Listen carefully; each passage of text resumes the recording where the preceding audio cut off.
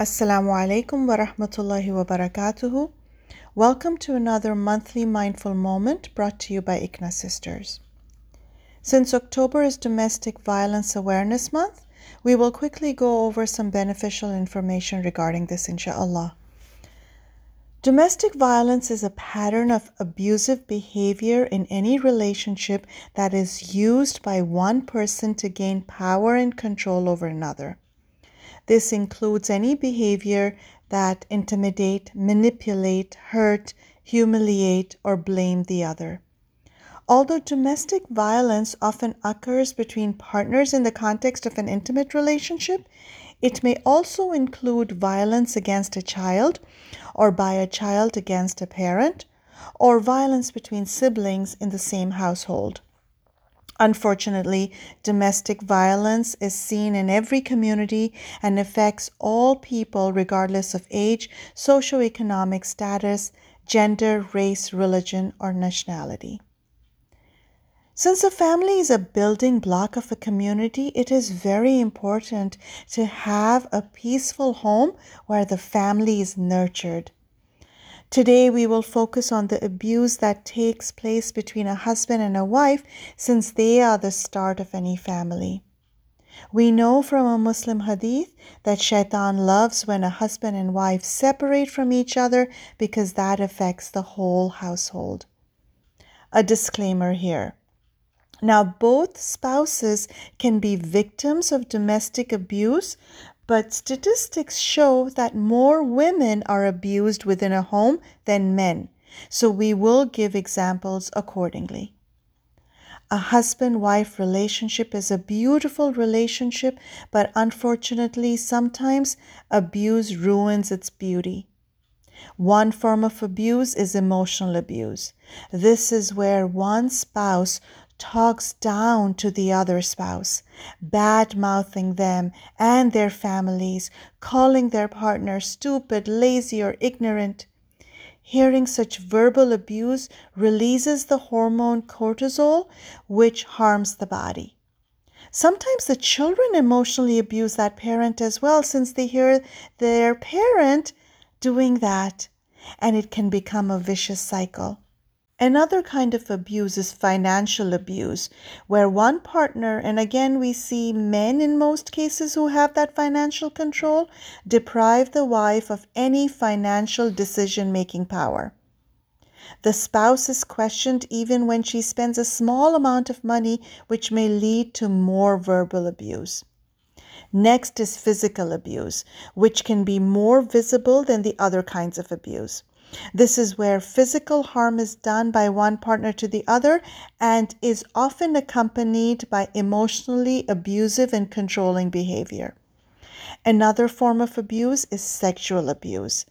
There is so much sexual content available these days that sometimes men, in more cases, watch it and then they try to replicate that in their own homes with their wives.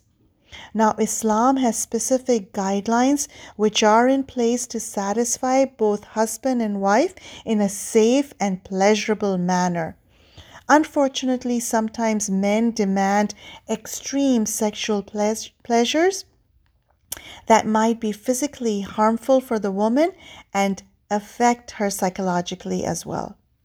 Then there is spiritual abuse, where one spouse is stopping the other from fulfilling their religious obligations as a Muslim.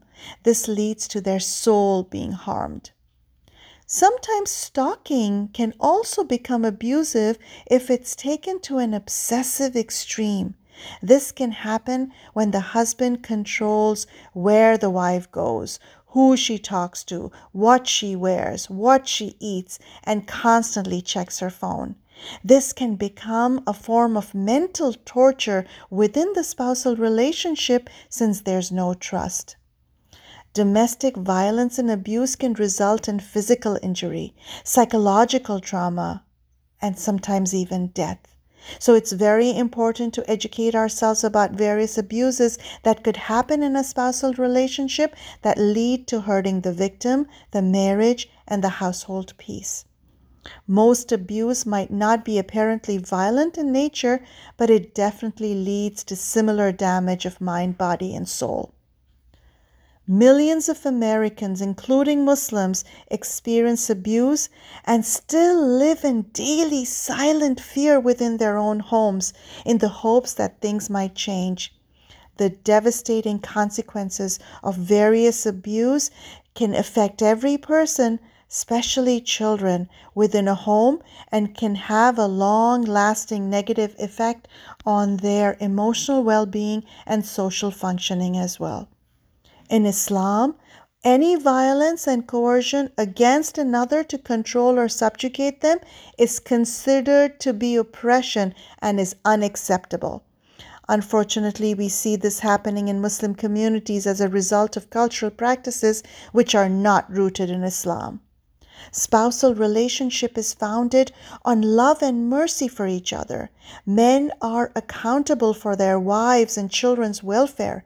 In a Tirmidhi hadith, we see that Rasulullah sallallahu alaihi wasallam has made it very clear that the best of men are those who are best to their wives, and he is the best role model for the way he treated his wives. Knowing what Islam says about the sanctity of life and honor, it's extremely important for us to be vigilant when abuse of any kind is happening in a home. As a Muslim community, we need to educate the people, empower the victims, and remove the stigma with seeking help for an abuse in the home. The victim can seek help from family and friends if they have supportive people around them. Each of us needs to be that support for the others as well. Masajid need to create safe spaces where victims can share their stories and get help. ICNA Relief is putting a lot of effort in providing support of various kind for abuse victims. Do reach out to your local ICNA Relief office if needed. NISAHelpline.com is also a great resource that victims can reach out for guidance and help. May Allah guide us to be a source of refuge and help for those who are hurting in silence. Ameen. Until next time, Assalamu alaikum wa rahmatullahi wa barakatuhu.